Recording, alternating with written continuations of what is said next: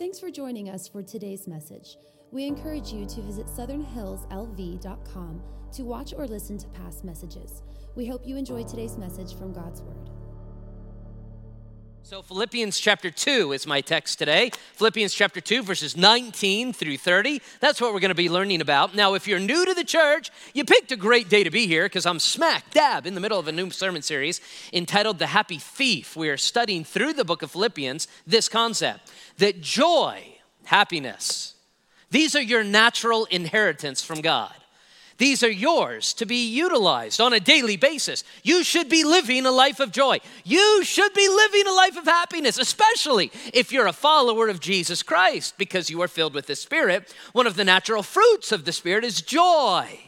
It's yours. The problem is there are thieves, villains, robbers who are attempting to steal your joy on a daily basis. They're trying to take what is yours. And over these last 4 weeks, and in this 10-week sermon series, we're studying through the book of Philippians, and I am uncovering, and I'm unveiling, and we are searching out the 10 villains that steal joy from the life of a Christian. Today is number 5. Number 5, it's found in Philippians chapter 2, verse 19 and following. We call him the friendship breaker. Say it with me.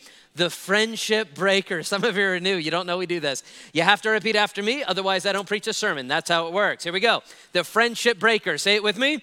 The friendship breaker. The fifth villain robs you of joy by whispering into your ear. You can't trust anybody.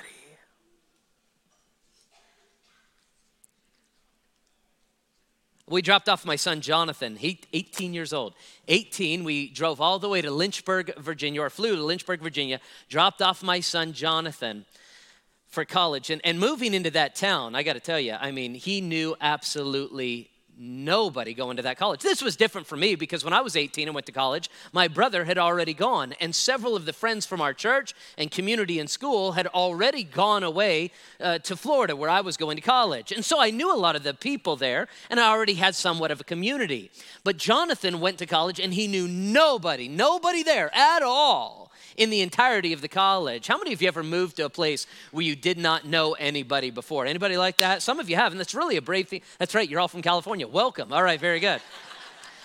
And it's a very brave thing to do. It's that feeling of being a 13-year-old middle schooler walking into middle school for the first time and wondering, where am I going to set my tray and eat? It's the feeling that many felt when they came to high school for the first time, or maybe the way some people felt when they arrived at church for the first time. A nervousness and an uneasiness because I don't know these people and they don't know me. And so it was the case for Jonathan. So when he arrived there, he had no community. But we knew, my wife and I knew a couple, a retired couple who were living in Lynchburg, Virginia. Their names are Francis and Linda Keaton, and they were members of our church. They sat here for many, many years, and they moved away to Lynchburg, Virginia. And when they moved there, they had no idea that our son Jonathan would be there one day. So we told him, Jonathan, look, we know you don't know anybody here, but here's what you need to know.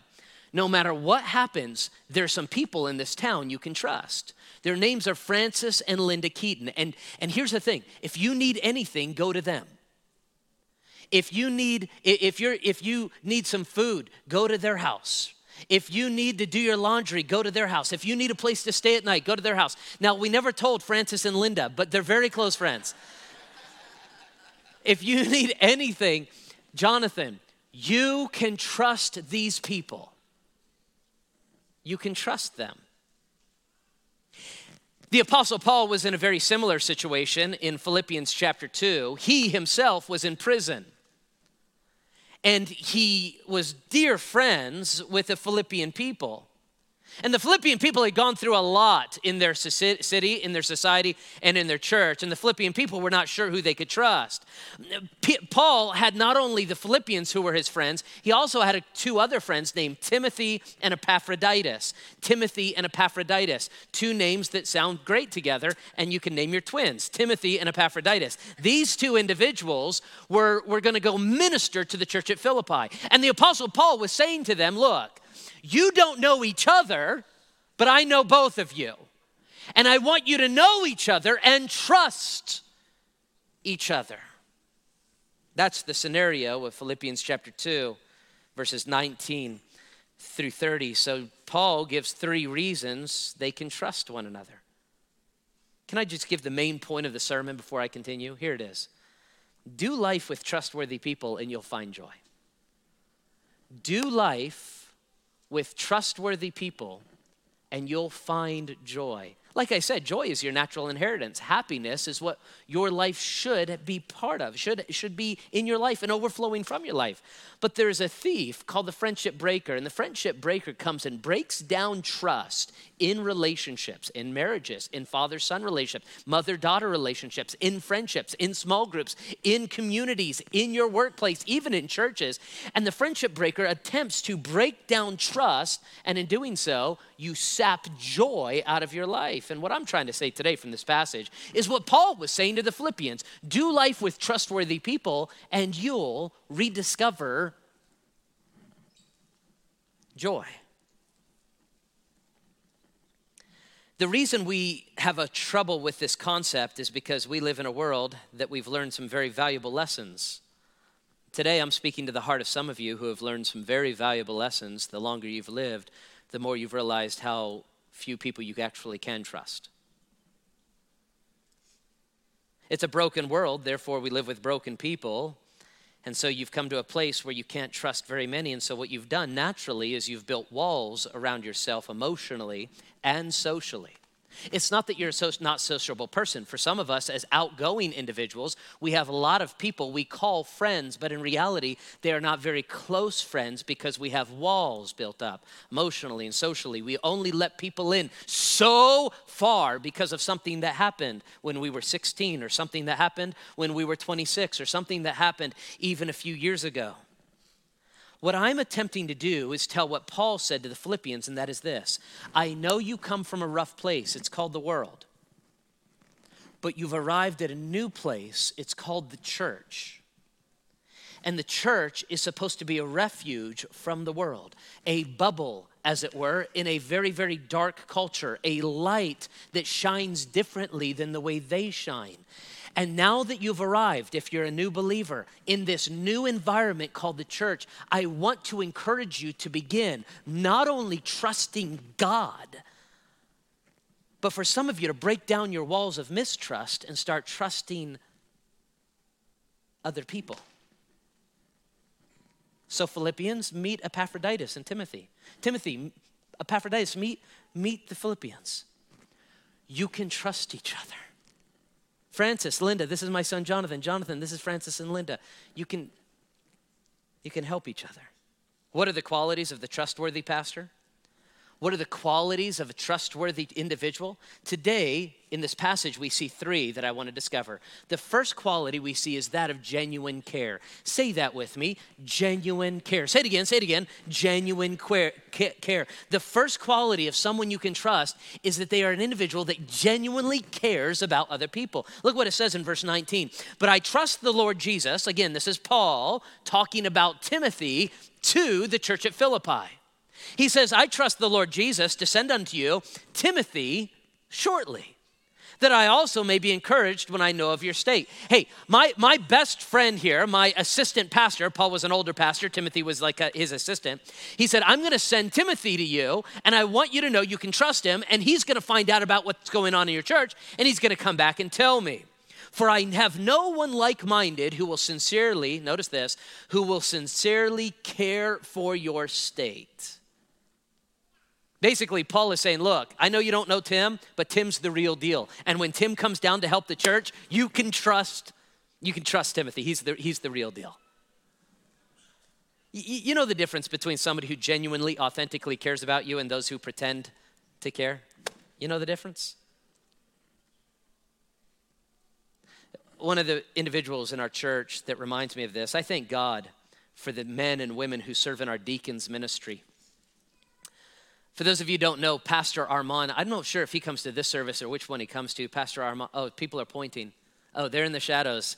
Pastor Armand likes to sit in the shadows because men love darkness rather than light because their deeds are evil. Pastor Armand and his wife Tess serve in our deacons ministry. People say, why do you call him Pastor Armand? Because he really genuinely has been a pastor in the past and shepherds and pastors many people in this congregation. He leads they lead multiple small groups and live and serve in many, many ways here. There's many, many times that Pastor Armand will text me or message me on Facebook or call me and say, Pastor, I'm not sure if you're aware of this, but so-and-so just lost their job. Will you add it to your prayer list? I'm not sure that you're aware of this, but so-and-so just lost a child. Can you pray for them? Pastor, I'm not sure you're aware of this, but this is what's going on with this person's job situation or their financial situation, or pray for this grandchild who lives in the Philippines and pray for their situation. And all of this information, why? Because this man and his wife, as shepherds in the community of Southern Hills, are ministering in and to and among the people of Southern Hills. These are people who, listen to me, if you're a deacon especially, listen to this, if you're a small group leader, they authentically and genuinely care for people. Their heart is burdened when your heart is burdened. This is why I'm constantly encouraging church members to get into small groups with ministers like this, to get into community with other ministers. Why? Because in doing so, I, like Paul, am saying to your Timothys, these people are like-minded. They actually genuinely have a heart for God that bleeds out and cares for the people in this way. As our church continues to grow larger, one of my greater concerns is that there are individuals who will come into church, but they won't connect to people, which is part of what the Christian faith is all about. It is not just simply coming in and singing songs to God, that's worship, or hearing the preacher preach, that is a study of the Word of God, but community and knowing one another, being cared for and shepherded at this level. You can trust Timothy is what Paul is saying, verse 21.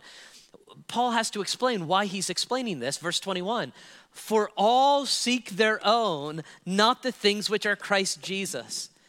Paul says to the Philippians, you know the world as well as I do. Most people are all about seeking number one.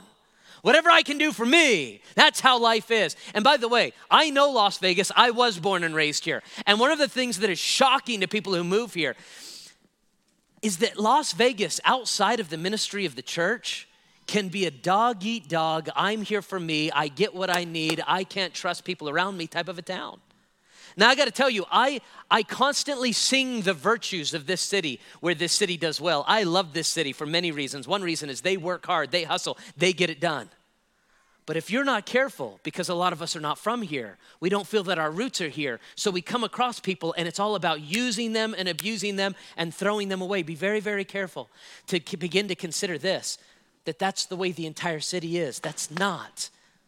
This church is a safe haven from that. I say that because so many of us have lived long enough that we begin to realize or think that everyone is this way. Sometimes we have a difficult time believing people genuinely and authentically care because in the past we began to open up ourselves to individuals we probably shouldn't have. Have you ever been in this situation where you've trusted somebody you probably shouldn't have trusted? How many of you have made that mistake like Josh has? How many of you have done that? Raise your hand. Yeah, you're like, I'm not raising my hand. I know where this is going. All right. Like, I don't trust you, Pastor. Well, here's the mistake that many people make. They begin to place trust into people they call friends, but in reality, they're not really that close. Here's one of the reasons why. It's because in the English language, we really only use one word to describe almost all of our relationships. Friend, right? My friend is the person who sleeps beside me and I live my entire life with. But also my friend is that person I don't know on Facebook. We use the same word to describe all of our relationships. That's why it's important to understand the circles of friendship that I wrote about in my recent book. The circles of friendship, when you begin to indulge information and give information to people outside of your closest circles of friendships, people will do some odd things with that information. Sometimes we express our emotions to people that are merely our acquaintances, and we wonder why they respond so poorly. We do this on social media. We get on social media and we've got emotions that were very difficult for us to express to our best friend, but instead let's go to all of our hundreds of acquaintances and express that emotion. And this is why we have a difficult time trusting people, because we don't understand with whom we can truly, honestly be vulnerable about our deepest selves. Sometimes what we've done is we've put too much trust in people in the outer circles and not enough trust in the people in our inner circles. Genuine care. Anybody ever make these mistakes like I've made these mistakes? If that's you, say amen. Number one, to find people that you can genuinely understand a true trust with, we need to find the qualities of somebody you can trust. Number one, genuine care. Number two, proven character. Say the second one with me. Proven character. Come on, say it again. Proven character. They not only authentically and genuinely care, they have a proven character in their life. Look at what it says in verse 22. But you know his proven character. Paul is still talking about Timothy to the Philippians. He said, guys, you know about Timothy's reputation, character, proven character, his reputation. That he is a son, as a son is with a father, he served with me in the gospel. See, Paul went around all around the known world preaching the gospel of Jesus, and his little pal Timothy, who was his assistant, went with him everywhere. They said, you don't know him personally, but you do know of his reputation, and he has a proven character. Why do the Philippians need to know this? Here's why. Because the Philippians had been hurt over and over by individuals, so they lacked trust. They were experiencing post-traumatic issues. And what Paul was saying is, hey, you can trust this guy. Listen to me. In the same way, I, as your pastor, am coming to you saying, I know you can't trust everybody in the world, but there are people you can trust.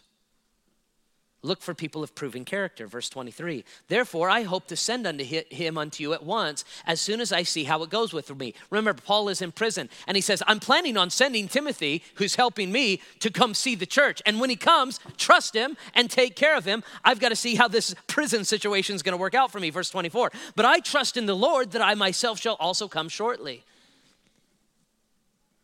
In the meantime, trust Timothy. Here's what I would say, practical application for you. Trust the people of your church. Trust the deacons in this church. Trust the shepherds, the pastors, the men and women who lead in this church. Trust them. I'm putting my reputation on the line. I'm putting the very name of Jesus Christ, as I'm supposed to, on the line to say that there are leaders and community leaders within this congregation to whom you can trust, just in the same way Paul told Timothy, Paul told the Philippians, you can trust Timothy. Look at what it says in verse 25. Yet I considered it necessary to send unto you Epaphroditus. Here's where the second person comes in. Paul is with Timothy and he's about to send Timothy. But now Paul has already sent Epaphroditus. Epaphroditus is taking the letter of the Philippians to the Philippians, and he had already come from the Philippians. Here's this guy, Epaphroditus. Say Epaphroditus. I know you want to. Close. Say it one more time. Epaphroditus. Okay, you speak Greek now. Very good. This is good.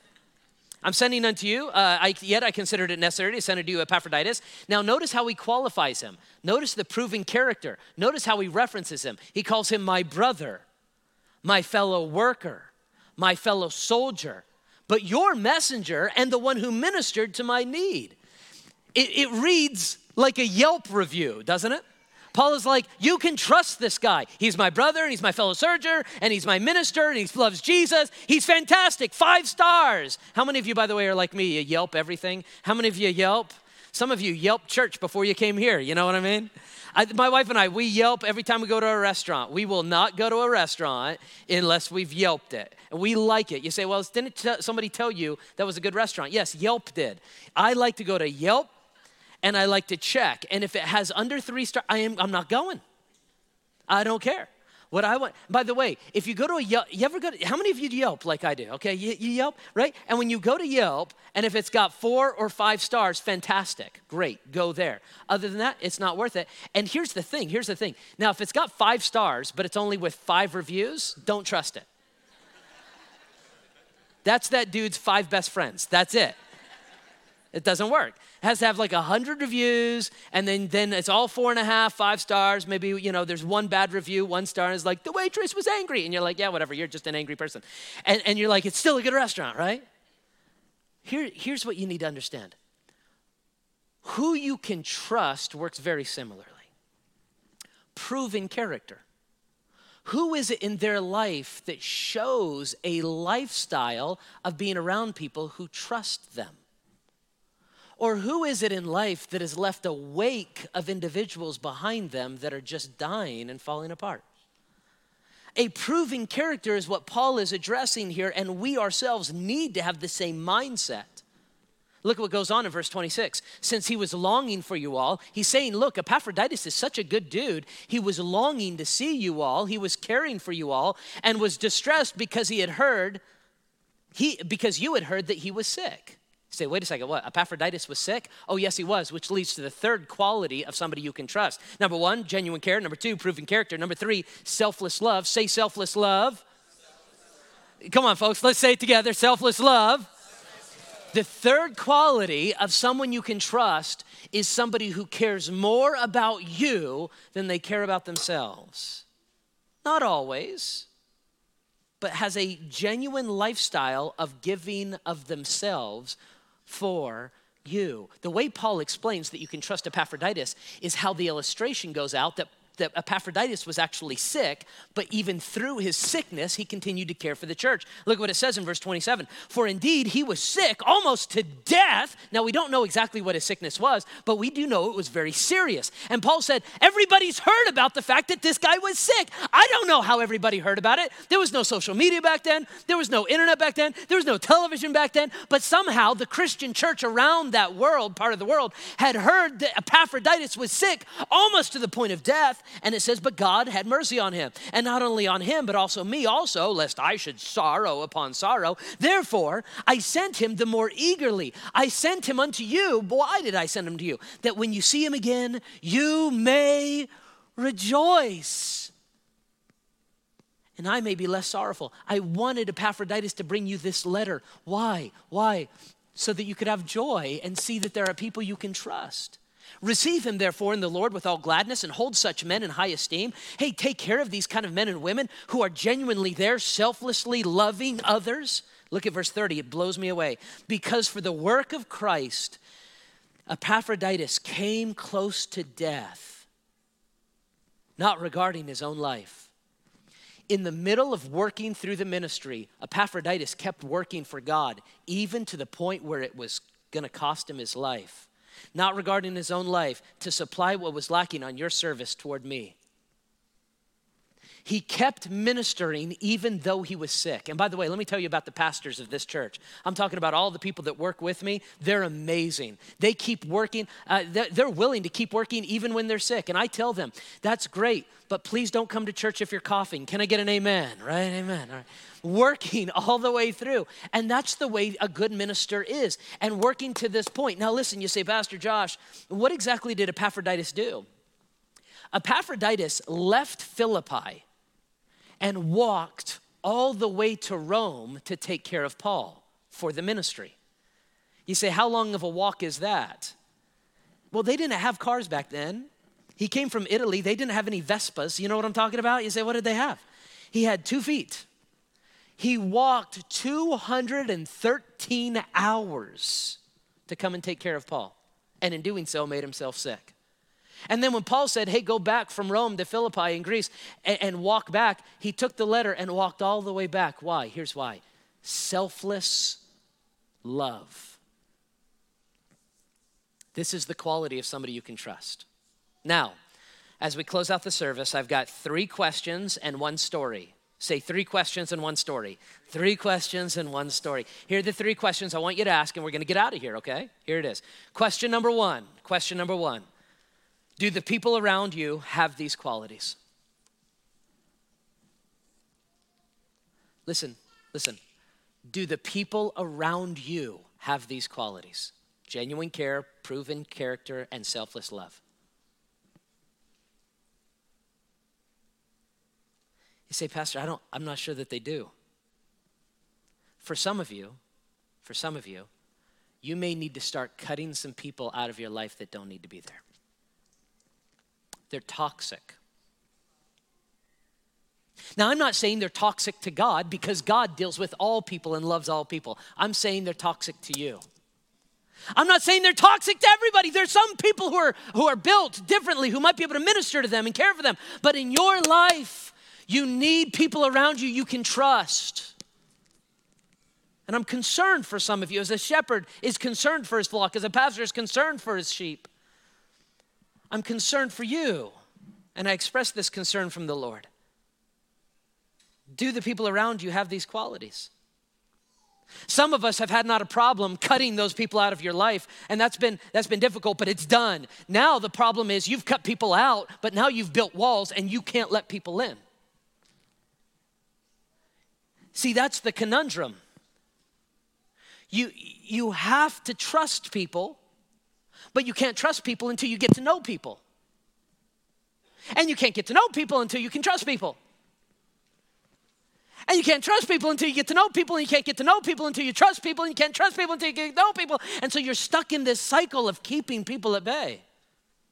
And what I'm saying is the cycle can change for you. And here's why it can change. Because it works different in here than it does out there.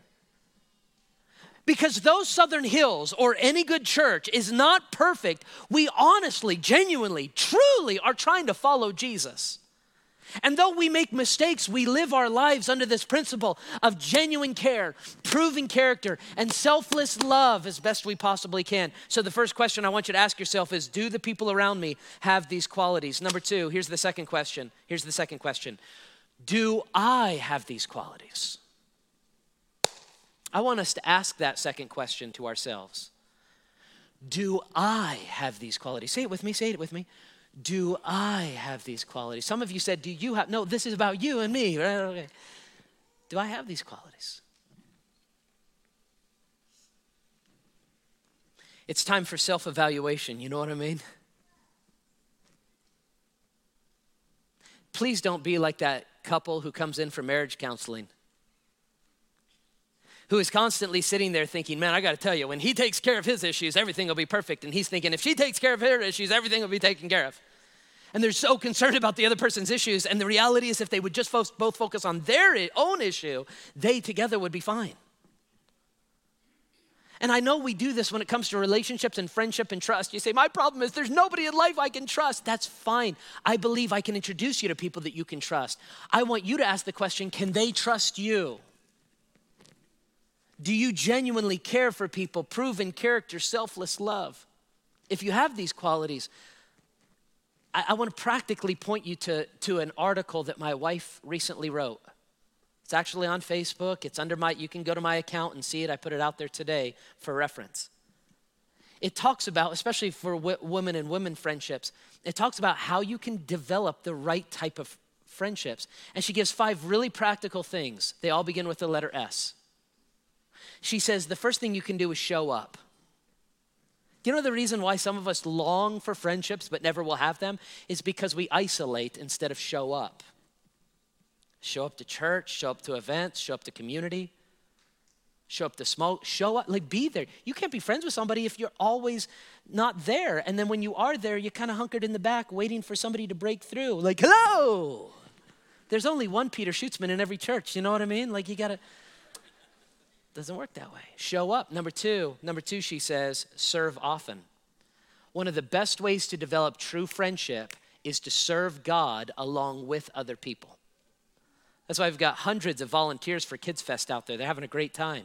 And I'm praying as their pastor, that genuine friendships would be made as people serve with each other.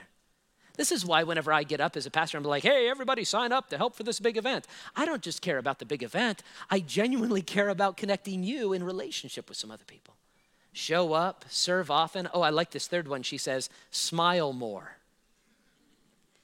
Do you know one of the reasons why some people don't have friends? It's because they scare people with their face. You know what I mean? Like their face scares people. And it's not because you're not attractive. You're an incredibly attractive person. If you would smile, it scares people. You know what I mean? You sit there and what's going on inside is you're nervous. You're anxious.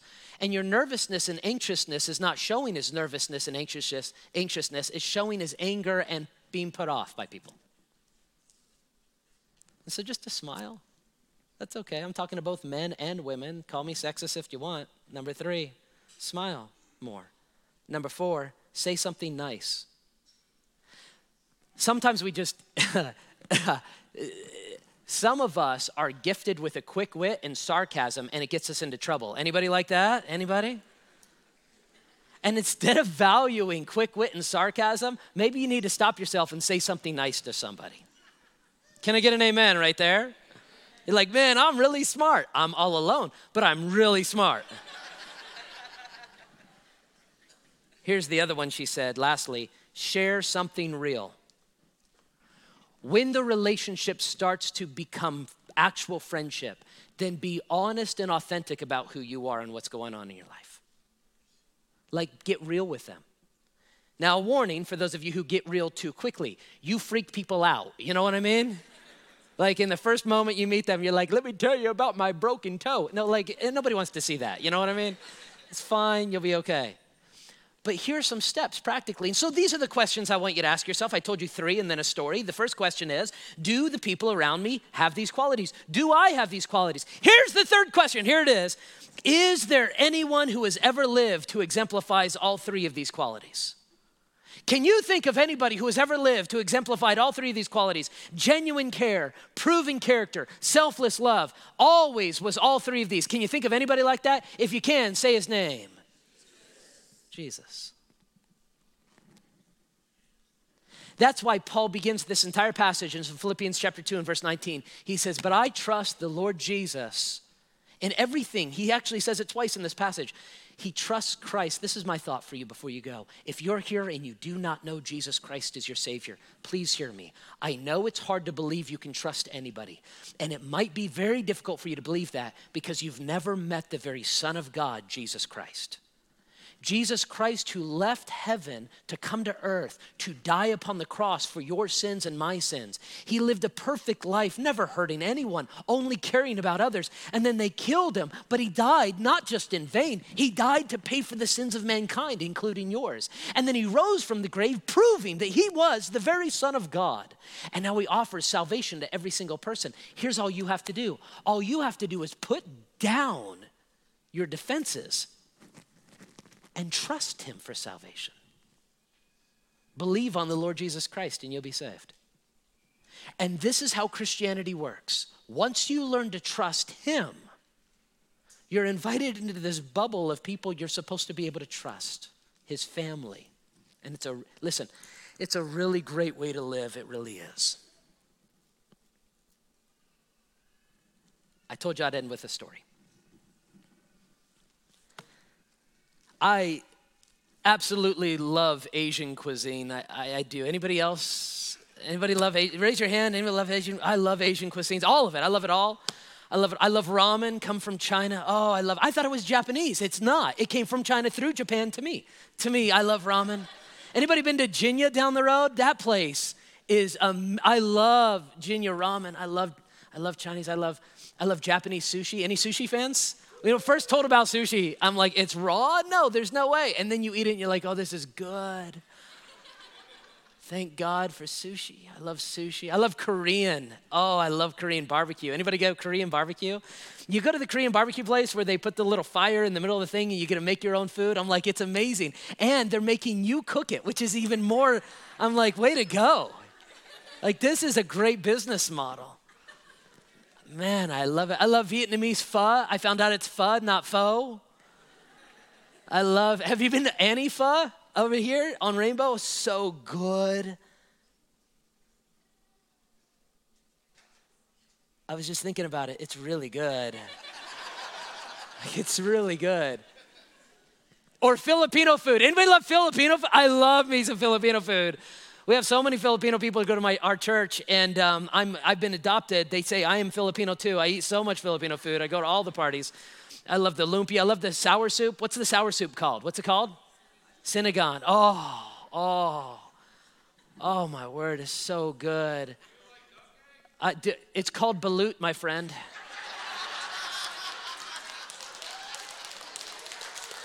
Are you referring to balut? I've had balut, yes. Do I like it? Of course I don't. Most Filipinos don't. I think you have to be of a certain age to like it. I think that's how it works. You turn 55 and you're like, it's not that bad. And then you're like, because your taste buds are done, you know. I love all Asian cuisine, I do. I really love it. I wasn't always the case. There was about a decade of my life, like 10 years, I could not eat Asian food, like at all. It was because of a traumatic experience. I was 12 years old, I was with my family, and we had stopped by for the not very occasional takeout for us. This was a special occasion. We got a bunch of Chinese food, took it home, and we opened up the little, you know, the little boxes, and everybody's sitting there ready to eat, and everybody's eating, and all of a sudden, in the middle of the meal, having a good time eating, having a celebration, and all of a sudden, my mother screams, stands up, and takes a napkin and puts it down like this. And we're all sitting there like, what is happening? And we looked down in her plate, and there, wriggling, was a half-eaten cockroach.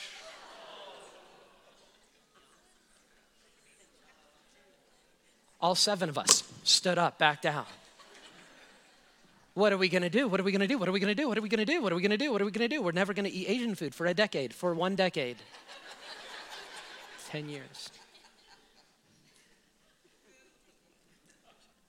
You know why? Here's why. Because I falsely associated a bad restaurant experience with all Asian cuisine. Let me say that again. I falsely associated a bad Asian restaurant with all Asian cuisine. And then, in turn, I missed out on a decade of great delicacies that our city had to offer. This is what we do to ourselves. You had a bad friendship experience, and so that bad friendship experience has affected all of the friendships you've had for a decade. It's not friendship that's bad, friend. We do this with marriage. We have a bad marriage experience, and now we assume all marriage is bad and terrible and villainous. It wasn't marriage, friend. It was that relationship. We have a bad small group experience. We have a bad church experience, and we associate a bad church experience with all churches. We associate a bad religious experience with all religions, and we deprive ourselves of the great joys that our city and our world have to offer. Friendship. Here's what I'm saying. I know to some degree or another you have been hurt. And I'm over here like Paul saying, I get it. But I think you can trust Timothy and Epaphroditus as you trust the Lord. Don't let this villain break your friendships and steal your joy. Let's pray. Father, I thank you for your word. I thank you for the passage and how much it teaches us, even about life today. And I do pray that you would help my brothers and sisters in this room, those Christians who have believed and follow you. I pray that we would genuinely build the strongest relationships among ourselves. I do pray that you would help us to surround ourselves with people with these qualities. I pray that we would be these qualities. And then I also pray specifically for my friends in this room who don't know you as a Christian yet. They've never been born again. I pray that today they would trust you for their salvation. They today would repent and receive you, even today, and see that you're the great friend. In Jesus' name we pray. If God has used this message to impact your life, we would love to hear from you. Please send an email to connectdesk@southernhillslv.com. If you would like to support this ministry financially, you can do so at southernhillslv.com/give. We are always encouraged to hear how God is using this church in Las Vegas to reach God's people around the world.